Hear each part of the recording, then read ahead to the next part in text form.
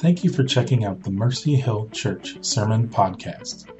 If you would like to know more about Mercy Hill, you can visit us on the web at mercyhill.cc. All right. You want to turn with me over to Matthew chapter 20? We're going to continue on in our series in the parables this morning. And this morning we're looking at the laborers in the vineyard. I was so encouraged this morning by seeing all the students up here this morning. And what struck me is that it's not just, and Tim spoke to this already, it's not just the students who have somehow made this decision to go on a trip and serve the Lord and to serve other people. It's really a product of the faith and the involvement and the prayer and investment of a body of believers. They didn't go on their own. This was something that the parents said, hey, we're going to make this happen. People in this church have invested financially. You know, we did the sale of stuff in the basement. I mean, there's all kinds of stuff that happened along with the prayers of everybody. And so it's not just that's great for the students.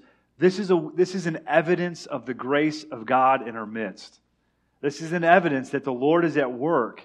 And it's not just the students who get to benefit from it. We all benefit from the fact that we see this happen. As we see all the young people in this church, this is our hope, that the grace of God continues to prevail to our children. And that one day they'd be standing before a congregation of people saying, God is faithful. I had an opportunity to serve the Lord. I think, man, amen. Let that be the testimony of all of our children. Whether it's in front of a group of people or just in their own home, that they would be able to say, what a privilege it is to serve the Lord.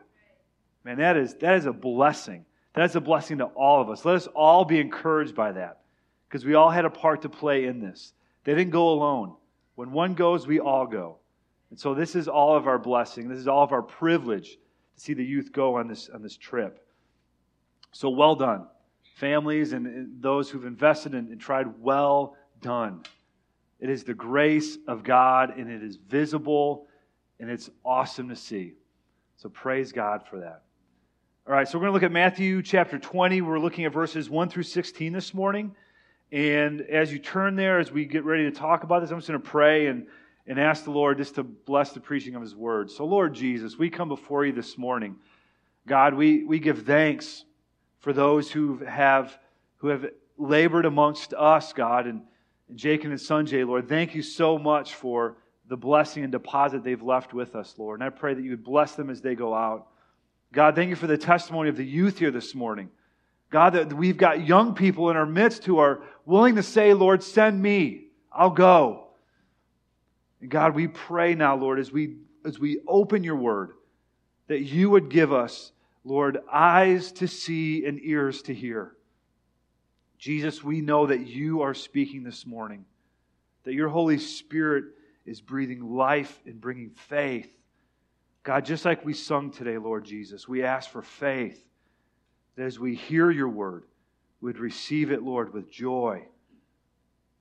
Oh God, we do pray that You would produce a harvest of righteousness and obedience, Lord, and love for You as we hear Your Word this morning.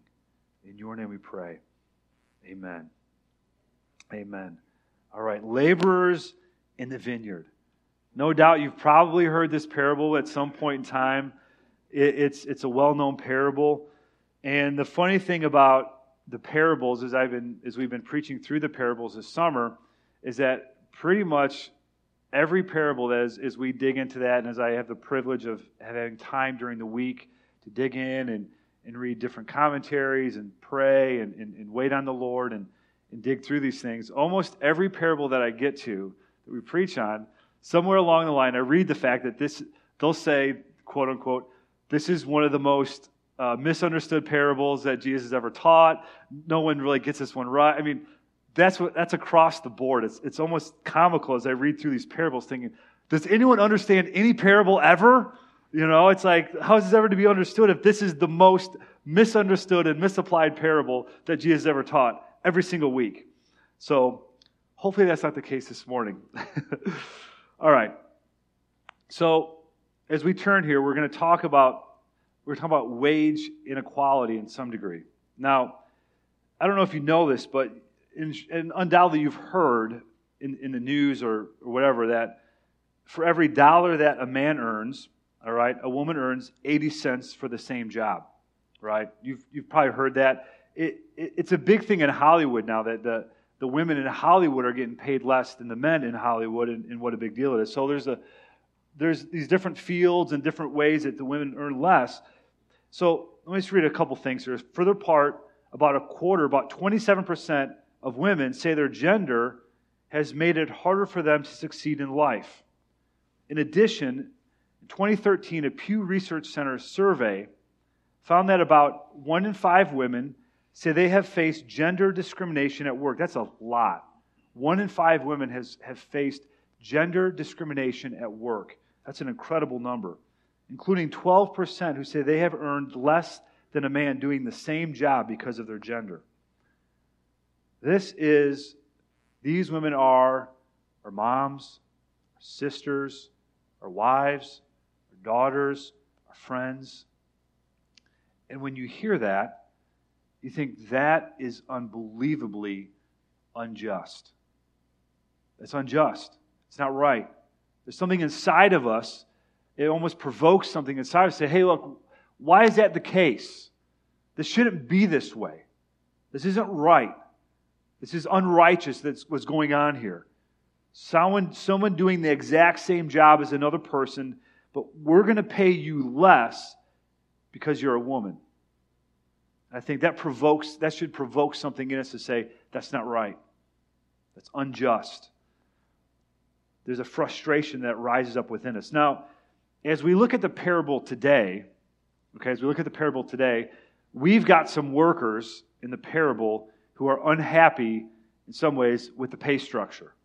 Okay, and so let's look at Matthew chapter 19 before we get to 20, because 19 sets the context for chapter 20. And so context is so important.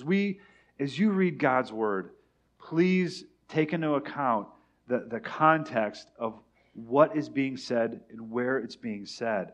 So the context of this, the biblical context, as we look at Matthew chapter 19 leading into 20, is we have a rich young man that comes to Jesus.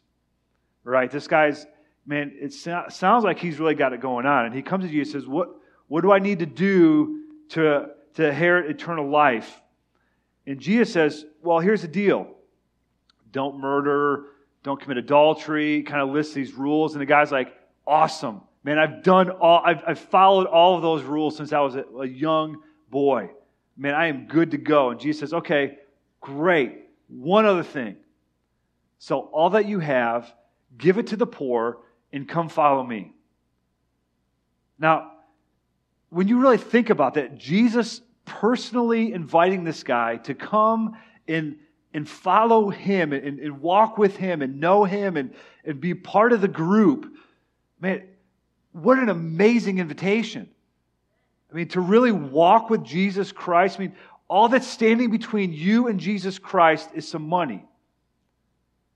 And we read that this guy, when the young man heard this, right, when he heard the invitation of Jesus, when he heard the call to come follow him and to come walk with him and come know him, we read that this man, it says, the man heard this and went away sorrowful, for he had great possessions. So instead of hearing this invitation, thinking, man, what an amazing opportunity I've been given by Jesus, he hangs his head, turns his back, and simply walks away. And Jesus then turns to the disciples and he says, I say to you, only with difficulty will a rich person enter the kingdom. And the disciples, when hearing this, man, it says they're astonished. Because in their mind, right, where they were from and their context, and it's much the same today, they view riches as something that, man, this person's being blessed by God. God is prospering them. They must be doing something right. Because clearly God would never bless someone who's doing something wrong. So God's clearly his hand of blessing and his hand of favor is upon this person because they have great riches. And Jesus says, that's not the case. Not the case at all. It's actually, the money that this guy had is actually a stumbling block. It's actually preventing him from following me. It's not the hand of blessing of the Lord that's given him these great riches. In some ways, it's almost an obstacle from the Lord for this guy to follow me. And the disciples just are like, what are you talking about? And Jesus says, with man, this is impossible. With God, all things are possible. So the disciples are like, well, if this guy can't follow you, Jesus, if this rich guy is unable to do this, then who can? And Jesus is like, with God, all things are possible. Okay? And then he moves on, going down to verse 30. And Jesus tells the disciples, he says, look, for those of you who've left home and finances and whatever else to follow me, I will provide for you richly. Don't worry about a thing. And then he goes on to say, but many who are first will be last, and the last first. That's in verse 30 of chapter 19. Okay, so he gives this call to the disciples who are wondering about this situation with this young rich ruler, why he walked away, why would it be such a challenge, why would Jesus make it so hard, why couldn't he just let him keep the money and kind of finance Jesus' work along the way? I mean, it's great to have like a heavy hitter in your camp, so that you can really, if you need something, you can just call this guy over and say, hey, can you fund this thing for me? Right? He doesn't do that at all. The disciples are wondering, what's the deal with this? Jesus says, many who are first will be last, and the last first. Okay, that's the end of chapter 19, leading into 20. But you also have to look at the last of in the verse 16 of chapter 20 now. Okay, so these are the two sandwiches that we're going to read between. Okay, so verse 16 of chapter 20, after we read a parable, it says, Jesus says this, so the last will be first, and the first last. Okay, so those are the two, that's the context now. He's getting to a point here, okay? All right.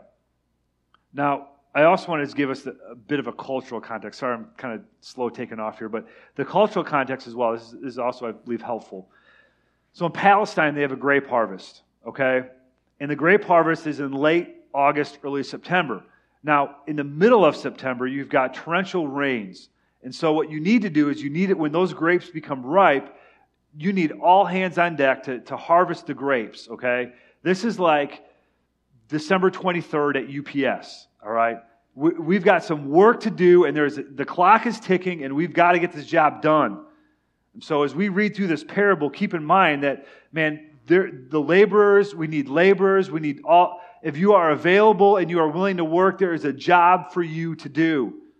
Okay, there's always work to do. On top of that, okay, the workers would get paid at the end of the day. That was customary because the workers lived at the brink of poverty. The day laborers in this point in time lived at the brink of poverty. There wasn't a large middle class. Okay, you were either wealthy or you were like really poor. And so Jewish law held that if someone worked for you, at the end of that day, you must give them their pay. Don't withhold their pay because they need every penny of what they got to survive. And so you're not going to get a check at the end of 2 weeks. This is something that, look, at the end of every day, you get paid. So what Jesus is talking about here is a very typical situation, okay? All right. We're going to dig into this, but one other thing, okay? Sorry. The Jewish workday started at 6 a.m., ended at 6 p.m., okay? And so as we read in here, we read about someone going out at the beginning of the day and hiring some guys. And then he talks about going out at the third hour. So what would the third hour of the day be? 9 o'clock. Then it says he goes out at the sixth hour, which would be noon, right? So on and on. You guys can figure the rest out. So the 11th hour would be 5 o'clock. End of the day, you got an hour left. Okay, so that was the workday. All right. You guys ready? All right. Sorry for that long delay. I think it's important as we read through this that this stuff actually happens, okay? This isn't just made up stuff Jesus is given. This is really what's going on. Chapter 20, verse 1. For the kingdom of heaven is like a master of a house who went out early in the morning to hire laborers for his vineyard. And after agreeing with the laborers for denarius a day, which was the typical pay, he sent them into his vineyard. And going out about the third hour, about 9 o'clock, he saw others standing idle in the marketplace, and he said to them, you go into the vineyard too, and whatever is right I will give you. So they went. Going out again about the 6th hour, about noon, and the 9th hour, 3 o'clock, he did the same. And about the 11th hour, at 5 o'clock, he went out and found others standing. And he said to them, why do you stand here idle all day? And they said to him, because no one has hired us. He said to them, you go into my vineyard too. And when evening came, the owner of the vineyard said to his foreman, call the laborers and pay them their wages, beginning with the last up to the first. Verse 9. And when those hired about the 11th hour came, each of them received a denarius. Like, wow, that was awesome. Now, when those hired first came, they thought they would receive more, but each one of them also received a denarius. So here they're watching these guys who just showed up late get paid for a full day's wage, and they think to themselves, man, this is awesome because we hit like pay dirt here. We're going to get tons of money because these guys got so much. And then receiving it, they grumbled at the master of the house, saying, these last worked only 1 hour, and you've made them equal to us who have borne the burden of the day and the scorching heat. But he replied to one of them, friend, I am doing you no wrong. Did you not agree with me for a denarius? Take what belongs to you and go. I chose to give to this last worker as I give to you. Am I not allowed to do what I have chose with what belongs to me? Or do you begrudge my generosity? So the last will be first, and the first last. All right, I just wanted to share with us a couple of ideas for us as we read through this parable. When I was in college, there was a period of time where I would get hives, right? And if you've ever eaten something and you would get hives, it is a terrible experience. And we're not quite sure exactly what it was, but I would eat something and I'd feel my throat begin to close up. I'd get like a rash or a hive like on my back and my neck and my face. I mean, it would itch and it's hot and it's just, you're miserable because there's really not much, you can't go to class or go out in public and hang out with people with like your face all like full of hives and, just sweaty and itchy and hot and stuff. You can't do that, right? People are going to call the paramedics or something because they think you're dying. Well, I'd get that every once in a while. And don't worry, it hasn't happened in a long time, and who knows what it's from. But I remember in those moments, right, with the hives, which is sitting there just thinking to myself, what am I going to do? I've got class or I've got work or whatever, and I'm sitting here just miserable with my throat slowly closing. Like, God, what's going on here? And so what I would do in those moments oftentimes is I would begin to make deals with the Lord. Okay? I would say, God, Lord, if you would just take away these hives, I know you can. I know you can heal the hives. I know you can take them away. Just give the word. You've restored arms and brought people to life, and you've walked on water. You've done all these things at just your word. I know if you just say the word, the hives are gone and I can get on with life. I promise you, Lord, I promise. Here's what I'm going to do. If you heal me, I swear I'll be at church every week for the rest of the year. You know what? Okay, so that didn't work, right? So 30 minutes later, the hives are still there. Okay, God, here's what I'm going to do. If you take away the hives, because I know you can, if you take away the hives, I'll read my Bible for 30 minutes every day. I'm going to be in your word. I'm going to be studying hard, right? 30 minutes every day. I promise I will do that if you can heal my hives. So here I sit trying to make deals with the Lord. As if somehow my reading the Bible for 30 minutes every day would then obligate the Lord to bring healing to me.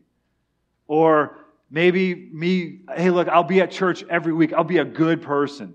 I'll be at church. I'll show up on time. Like the other half of the church that doesn't. I'll show up on time. I promise. And I'll be there every week. And then doing that would somehow then require God to do something for me. Right? I'm making a deal with the Lord. But here's my first point. That God owes no man or woman.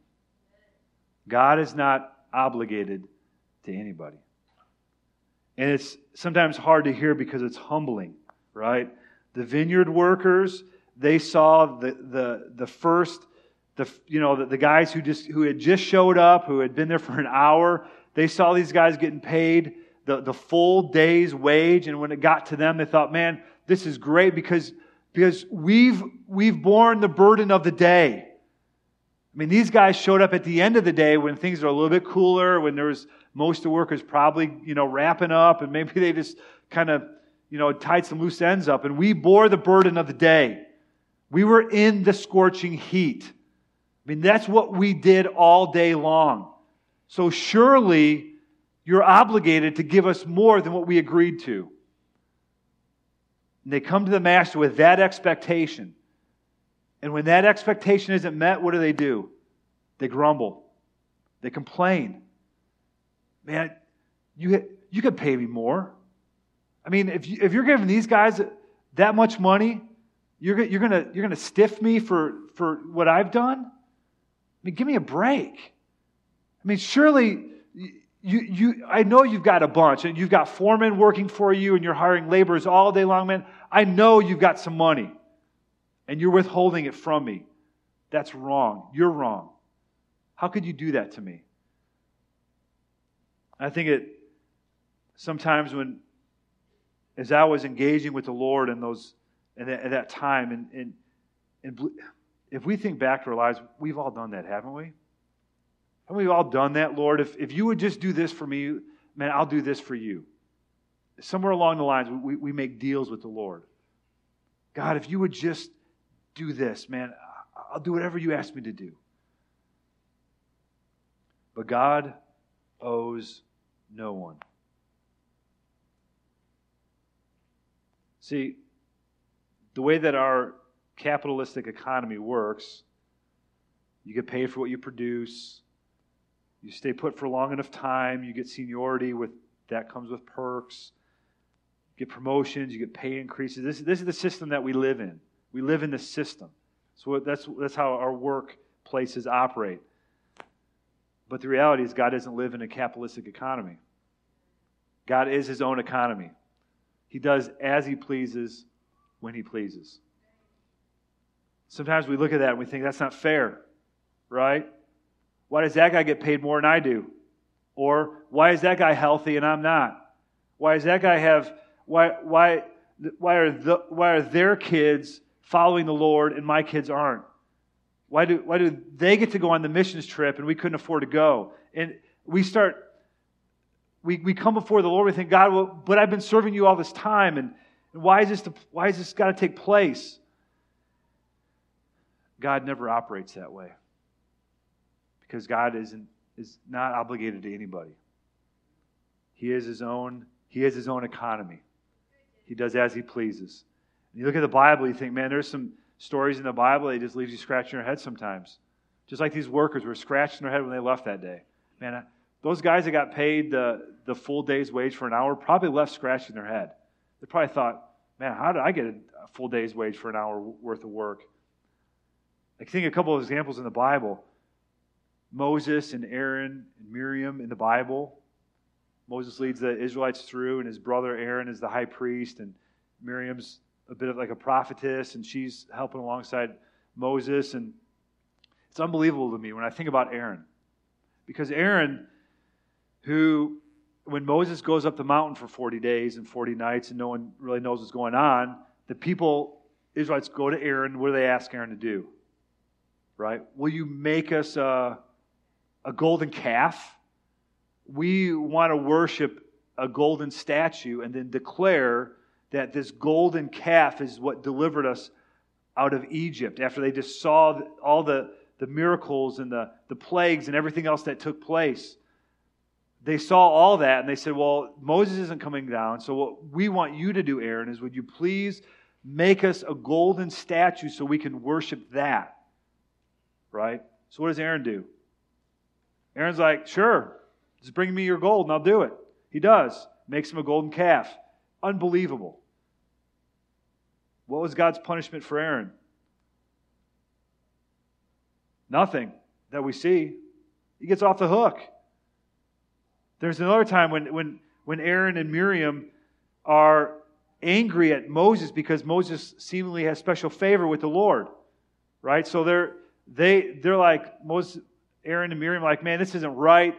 God speaks to us too, not just Moses. We want kind of a fair share of this leadership responsibility. We think, and so Moses is like, man, let's go to the Lord. God says, separate you guys out. And God punishes Miriam. He says, look, I'm going to give you leprosy for a week. And you have to stay outside the camp. Right? Aaron did the exact same thing Miriam did. What happened to Aaron? Nothing. The dude gets off the hook every time. Like, that's not fair. Right? Miriam, man, she had it rough for a week. She had to stay outside the camp with leprosy. The Israelites, they were punished. Aaron gets off the hook every time. It's unbelievable. We look at the book of Job. Job experiences the most incredible loss of his children, his property, everything. In the middle of all of that, Job chapter 1, he says, the Lord gives and the Lord takes away. Blessed be the name of the Lord.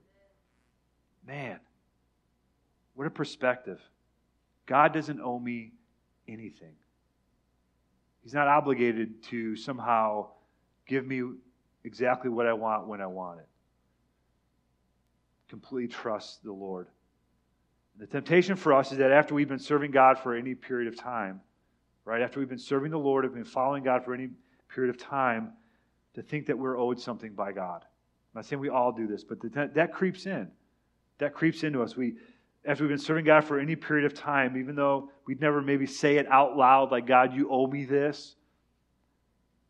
It doesn't work out for us. We get angry. I've been tithing all these years and I lose my job. Or I've trusted God with my finances and my work situation didn't quite pan out the way I thought it would. I've been working so hard and serving people at church all the time, and I'm the one who gets sick. God, don't you really care about me? The reality is that God owes no man. And what this does for us, even though it sounds a bit negative towards us, it humbles us. Because it puts us in a rightful place before the Lord. Man, we are simply servants of the Lord who stand before God with open hands and say, God, whatever you would give to me is a gift of grace. Whatever it is that you have for me is a gift of mercy and of grace and of love. Whether that is extreme riches or even sometimes poverty. God, you are enough. And whatever you have for me is enough. All right, number two. We see that God cares for and loves all people. Okay? I was talking to a friend this week who hired two guys from a temp agency, and he hires two guys with this job for the day, and he works this job, and the one guy shows up and the other guy doesn't. Okay? So they begin to work, and he calls the temp agency and says, hey, I need another guy out here for this job. It's a 3-man job, but only one guy showed up, and I need another guy. And so they eventually send someone, but it's a couple hours later. Now, the agreement that he has with the temp agency is that he has to pay a minimum of a 4-hour day to someone who shows up. So they end up working 5 hours with the one guy who showed up first, and the other guy shows up and he works for 2 hours.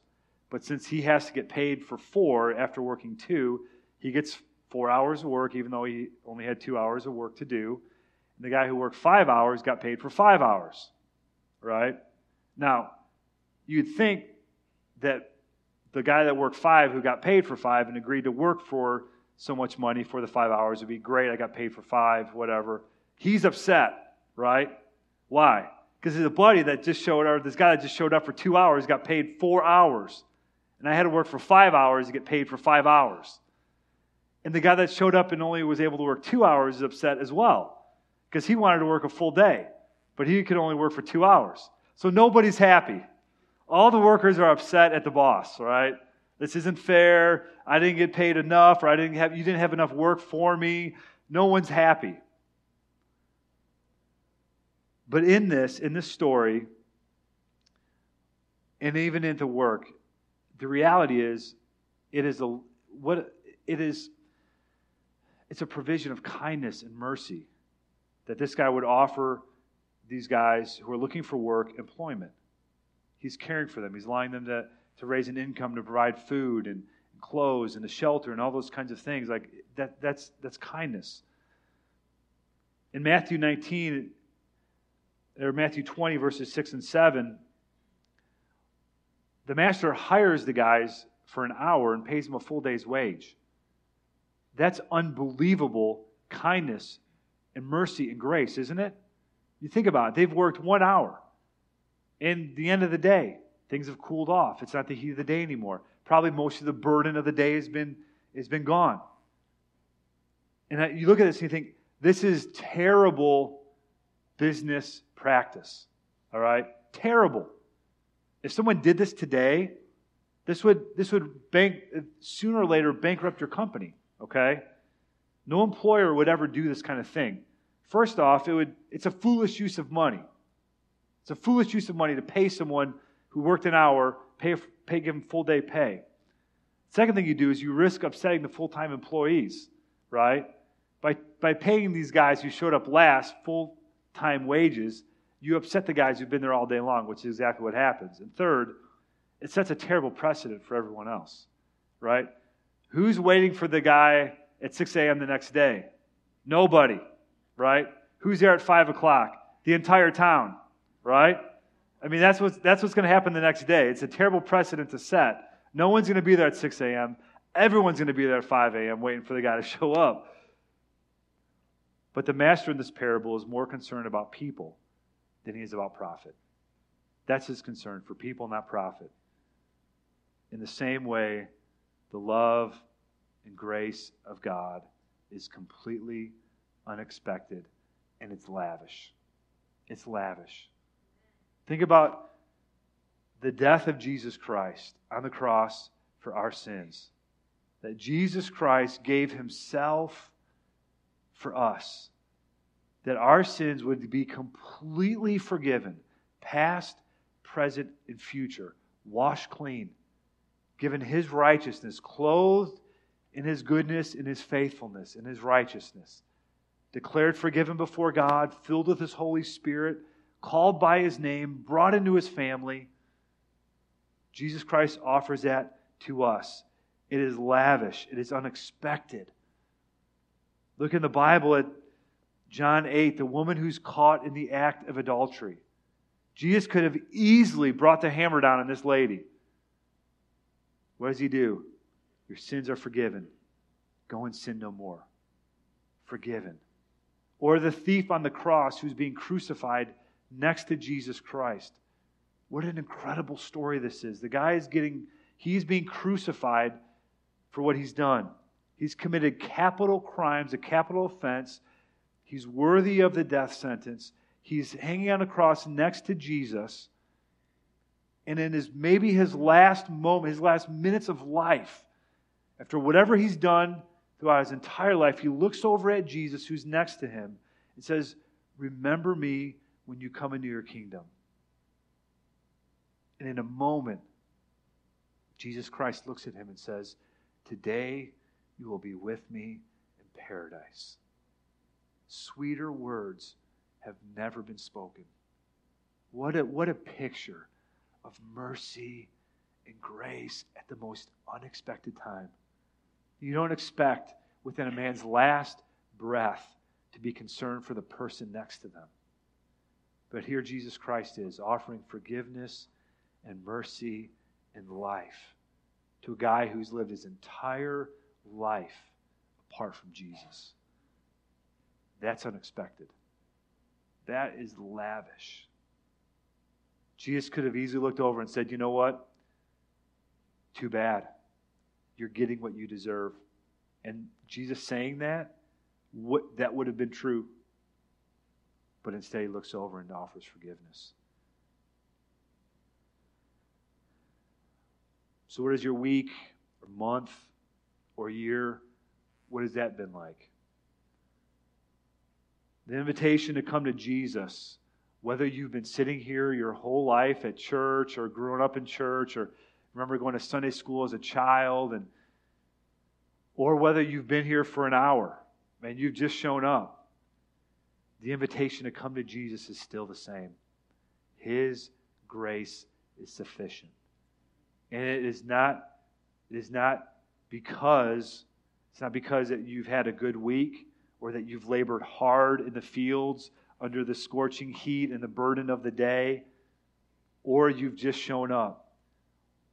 His invitation of grace and mercy to us is still the same.